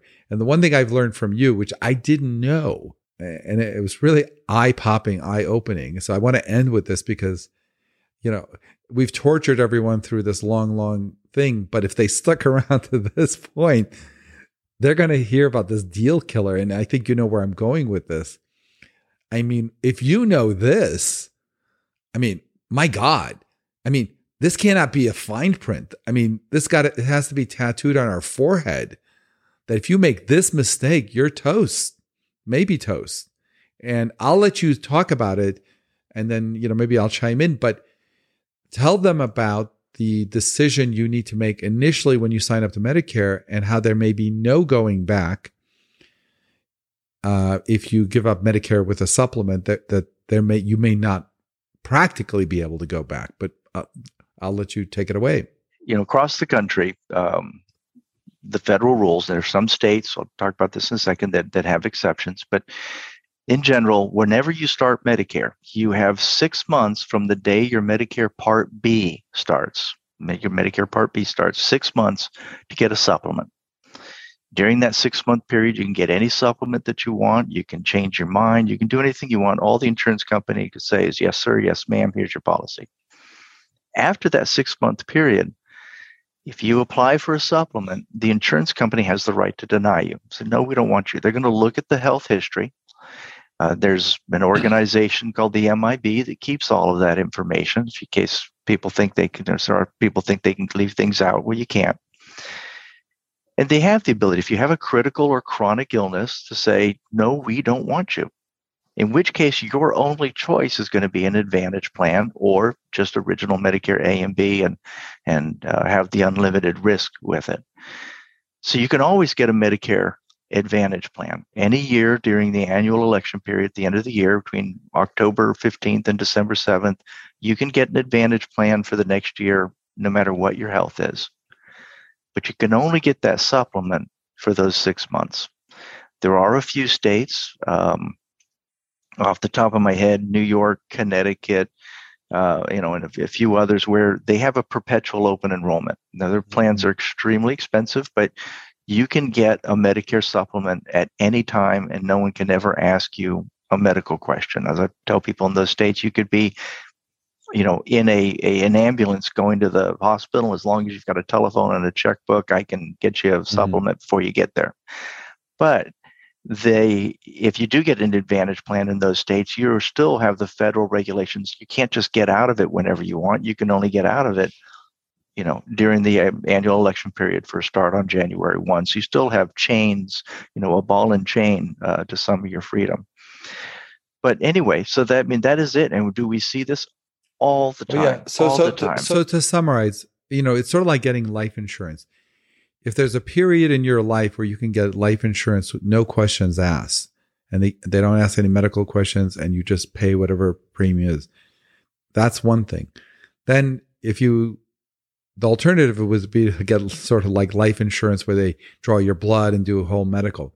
So what you're saying is when you're turning 65, that first year, let's say, which is more intricate than that, but I think let's just kind of globally say between 65 and 66. I know there's some nuanced stuff to it, which, people can call you or whatever. But if you wait until you're 66, 67 to buy a supplement, meaning if you go into Medicare Advantage and you wait a year or so to get out of Medicare Advantage and get a supplement, you're going to have to qualify for that by them reviewing your medical history.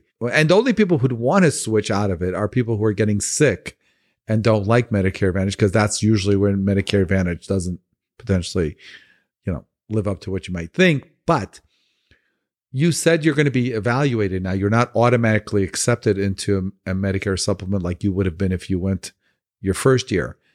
And they may deny you, or could they accept you at a much higher cost, or could you completely get denied?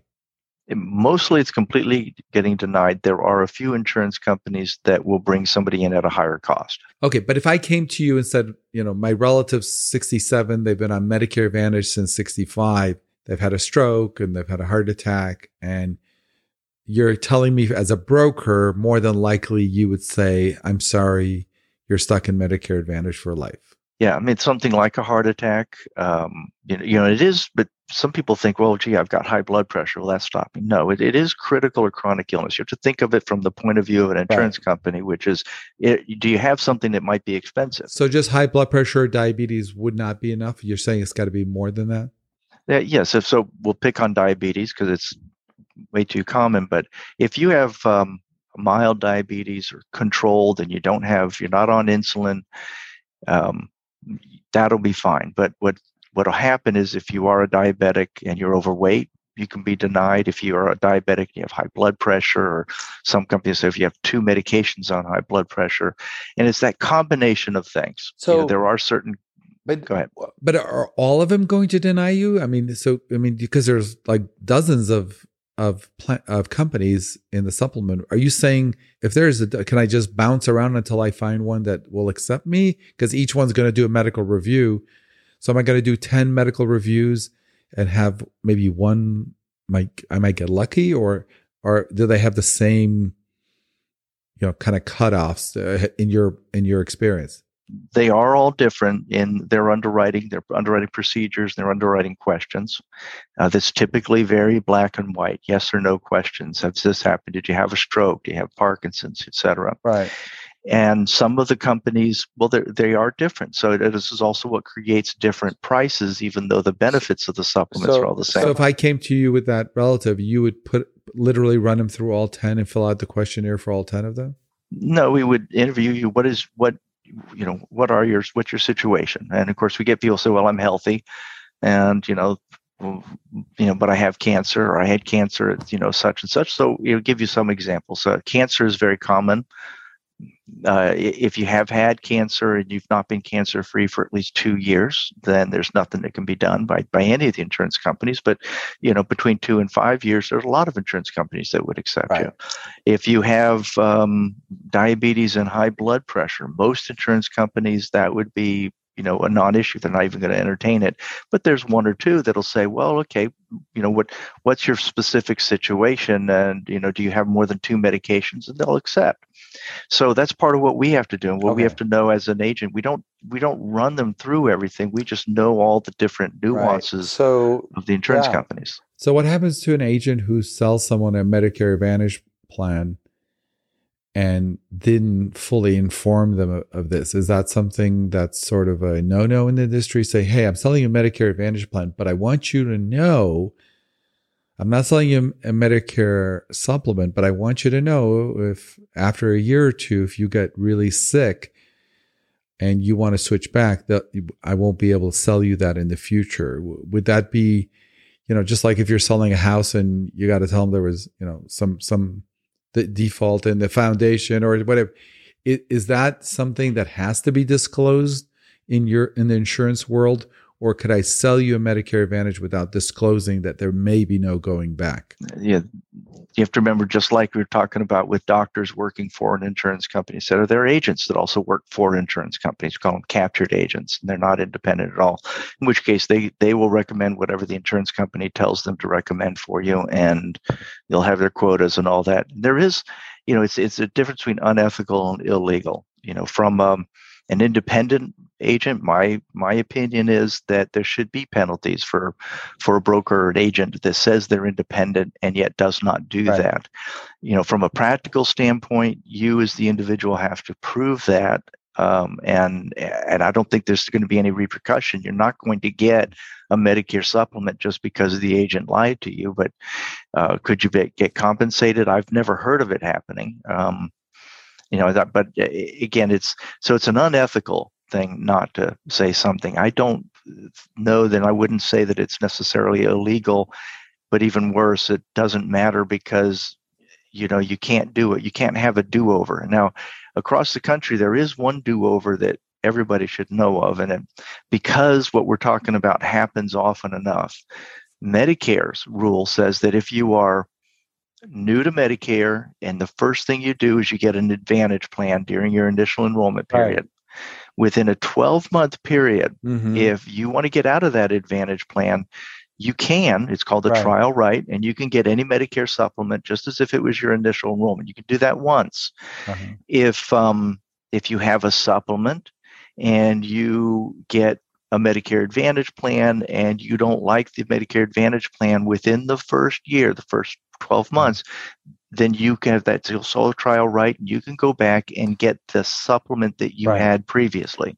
Yeah, but that's the first year. So let's just, again, I like to make it simple. Let's say you're 67, but you're toast at that point. I mean, there's no going back at 67 if you have chronic illnesses that would fit the bill. So once you get in the weeds of talking about exceptions, the point is lost. The bottom line for me is if you're 65 and a half or 67, you've been in Medicare Advantage and things turn south for you, and you may be happy with Medicare Advantage, but you should know that there's probably no going back.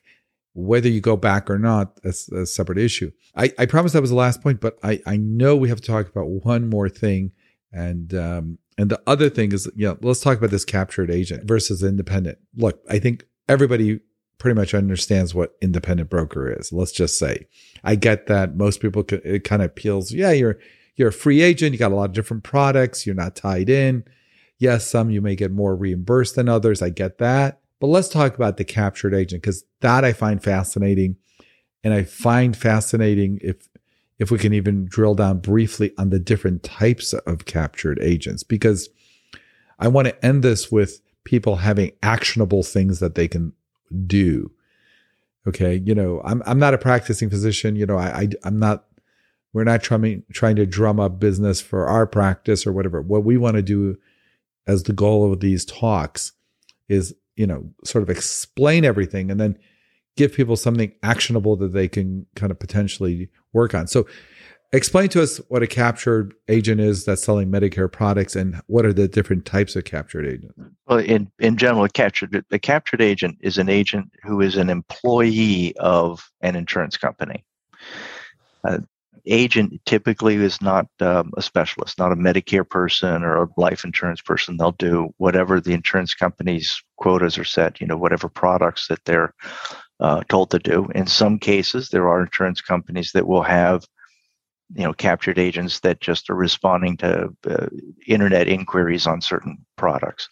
But those agents are employees, so they represent the insurance company's best interest, not the consumer. How do they get paid? They get a salary from the insurance company? They're an employee of the insurance company? They are the employee. They will typically get, it's very common that they will just get, if they're new, they'll get a salary plus a commission, or, sometimes they've graduated onto a commission only. And, we find, when you go to somebody like this, one of the big issues is, let's say we mentioned there's a lot of different prices on the supplement plans, and there are some companies that have, very stable prices, some that aren't. If there's a better product out there for you, they won't talk about it. They're only going to talk about their insurance company products. Okay. There are some companies that will contract with someone else so that a person can give the illusion they might have two different companies they can work with, and sometimes they're a subsidiary of the parent. That's a very different experience. You have a true caveat emptor there, because you have got to be aware that they are not of your best interest. And even more, if something, and you get a supplement and something down the line happens and that supplement's too expensive, or something happens and you go back to that agent, the only solution they have for you is other products within that company. So basically, an agent may knock on someone's door and literally they're an employee of that Medicare Advantage company. So that's one. Another person can be not an employee of that Medicare Advantage company, but essentially one of their hired contracted agents. So they don't really work for them direct. They're not getting a paycheck from the company, but they have signed, I don't want to say an exclusive contract, but relatively. No, it's exclusive. It is exclusive. So they're just exclusive. 1099. Yeah. They okay. So they, okay. Okay. And then lastly, we've got the agent that is somewhat independent, but this is really, they're making a bigger commission on the Medicare Advantage. So I think all three of those are potentially, I'm not saying avoid or don't avoid. You should know that they fall in one of those categories versus a truly independent agent. Is that a fair summary? Yes, that is a fair summary. So what you misspoke is they can't change the government sets the Medicare Advantage commissions. So no matter how they work, they can't get paid differently. I mean, in other words, they're getting a bigger commission. So like an independent agent knows potentially they're going to make a bigger commission selling Medicare Advantage versus Medicare Supplement. Is that a fair statement? That is. And also with the captured agents, they'll also, if they meet a quota, they'll get a rather significant bonus. Right. Okay. outside of So everything else. So I hate to kind of get this granular, but okay, I'm trying to sell you insurance. Matthew, nice to meet you. I understand you're looking for Medicare options. I'm here to help you. I have these Medicare Advantage programs and some other programs. What are you going to ask me to flesh some of that out? You can ask it. You're going to ask, are you, independent? Are you not? You can go on to any state. I'm on all the states. You can go to any state insurance commissioner's website, and you'll be able to check their licenses and what insurance companies they work with. And you'll find a captured agent. It might just say, and I don't want to speak it, but it might just say that insurance company. That's it. Really, what website do I go to for that? That would be the insurance commissioner of your state. Okay, and you just put in that person's name or their company? They all have, every state's insurance commissioner has access where you can look up a person's license, and it's typically more than just insurance. Okay. But I'm assuming they're going to probably tell you this so you don't have to get to that point, because there's no point in that. If you point blank ask them, wouldn't they just tell you? Well, you can, yes, that they don't always. So what would they say to kind of dance around it? Well, they'll say, well, I'm an independent broker or independent agent, and I can offer you these two plans, for example. Let's talk about, where I only do what I think is best. It happens to be this plan. You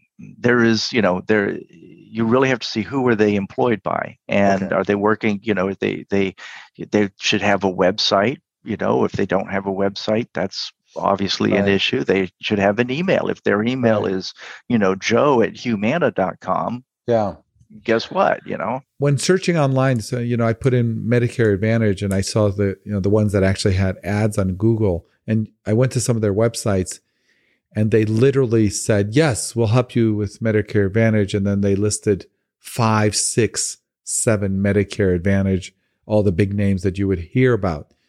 So are those captured agents? Because they have 6, 7, 8, all the big names are up there. So how do we categorize those people? Okay. Is that a different trapdoor? Some of those websites you go to and you'll put in your name and your information, and in the next 30 seconds, you will wish that you had never looked at that site again. You would just be inundated by phone calls and texts. And I did that as an experiment once, and I had to turn my phone off. But so who are these people? I get it. No, I kind of figured that out. But who do they represent? They have all 6, 7, 8 big Medicare Advantage programs. Trapdoor, that's a company that sells leads. They will sell them to anybody, whether it be a captured agent or not. Typically to people who are, fairly new at the program. They don't have any marketing skills, et cetera. But who are they selling to? They're selling them to captured agents, or they're selling captured agents. They sell them. No, they're selling them to independents and captured.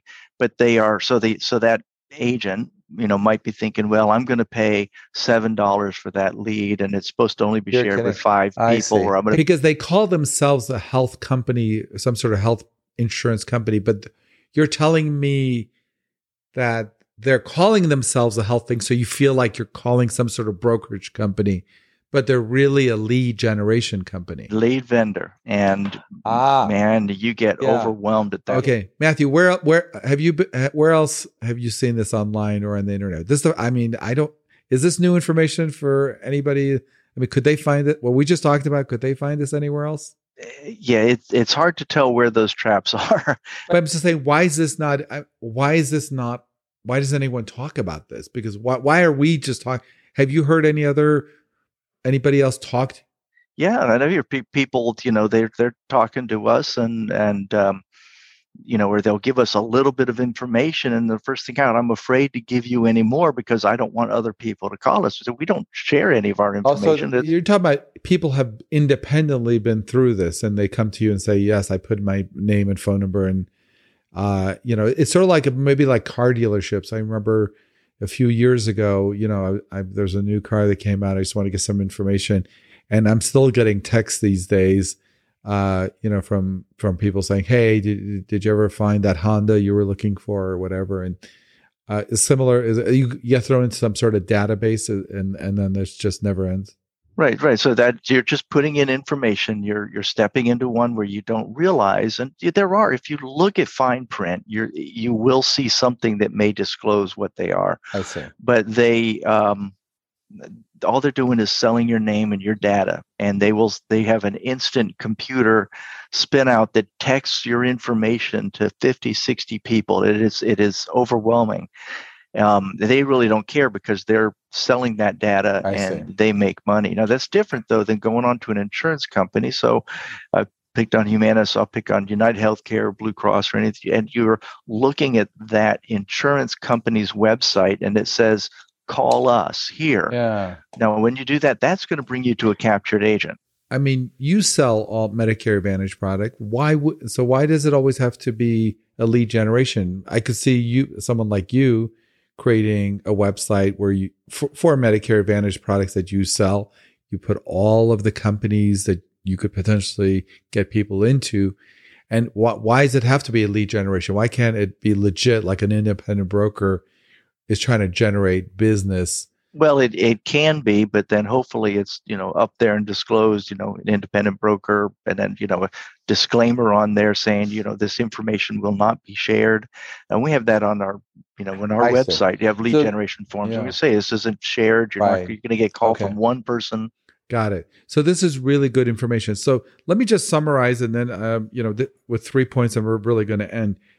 For me, I think the things that sort of people just need to walk away from everything you've said is, number one, to realize that Medicare Advantage is a replacement and not a supplement. Number two, to realize that you're giving up some control, and you're not going to have the network that you have with Medicare, because that network is pretty much everywhere if you have straight Medicare with or without a supplement.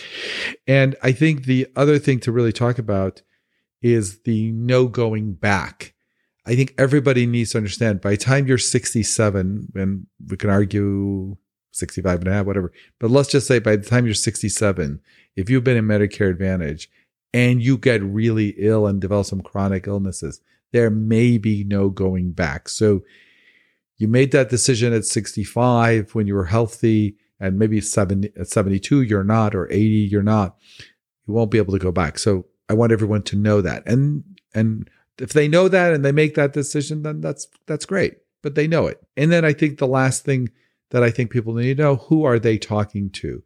Are they, we use the term captured agent, but even a non-captured agent, are they talking to someone that is literally going to analyze their situation and offer them really what's best for them, as opposed to a product that they either get a high commission from, higher than, Medicare supplements, or because, who writes their paycheck, or who their, exclusive affiliation is with. I think those are actionable things that people can take out of this long talk we've had. But is there anything to add to that, or put more color and texture? The one thing I would add to it, and my own personal belief, is go with your gut feeling. When you decide to work with someone, your gut tells you sometimes that something's not right with that situation. Listen, everybody, we all have that, the feeling nervous getting into, the wrong elevator or something. Right. Go with your gut feeling, because it may not be perfect for everybody, but it helps. Yeah. It's interesting you say that, because you're speaking as a broker, but I can tell you as a clinician, why don't I add to that?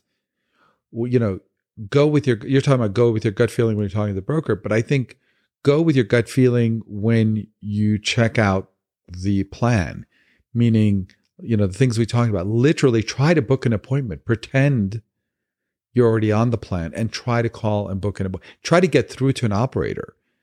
Okay. And no, really, just try it. And please, please, please go visit their nursing homes and long-term acute and their rehab and their subacutes. Go visit them.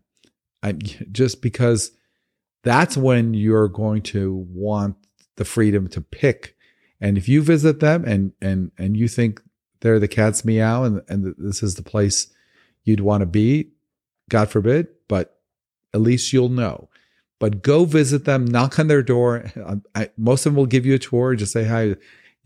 I like to get a tour of the facility in case I have relatives or people that may want to use this facility, and see if you can get a tour and talk to people. And if you can talk to staff and patients, I think, it may be one of the most important decisions you make. And that's kind of, I guess I didn't use the phrase, use your gut feeling, but I'm going to use your phrase, use your gut feeling when you're doing that. And, also ask, what are the chances I will actually see an MD versus a nurse practitioner versus a PA, which again, nothing wrong with that, but at least you'll know. And how long will it take to get an appointment? Will it take a week, 3 weeks, 6 weeks, a month? And, can I have the credentials of all the physicians and PAs and nurse practitioners? And also, can I, if you have a particular problem, let's say you have an orthopedic problem, get the list of orthopedic surgeons they have on staff, look them up. And I think, that's your gut will also help you with the clinical side, and not only like checking out the broker. That's one part, but then if you decide to go with a plan, check out the other. How do you think that combination of like understanding the broker's motivation, but also understanding what the plan's all about? What do you think of that combination? I think it's good. If everybody did that level of due diligence, there would not be so many that we talk to that regret the decisions they made. Yeah, that's amazing. Well, listen, I really, really enjoyed this talk. Yeah, I think we got a lot of amazing information I didn't know, and you're a wealth of information. Matthew, can you tell people how they can reach you, and what are the different ways to reach you if they want to get more information from you?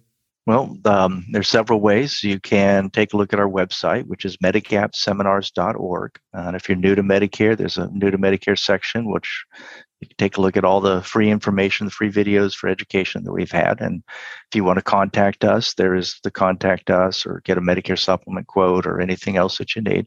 Certainly call us at 800-847-9680. Go onto the website, and I would encourage everyone just go on the medigapseminars.org. Yeah. Take a look at the videos. You, without obligation, without commitment, Right. without cost, you can learn what you need to learn about Right. Medicare.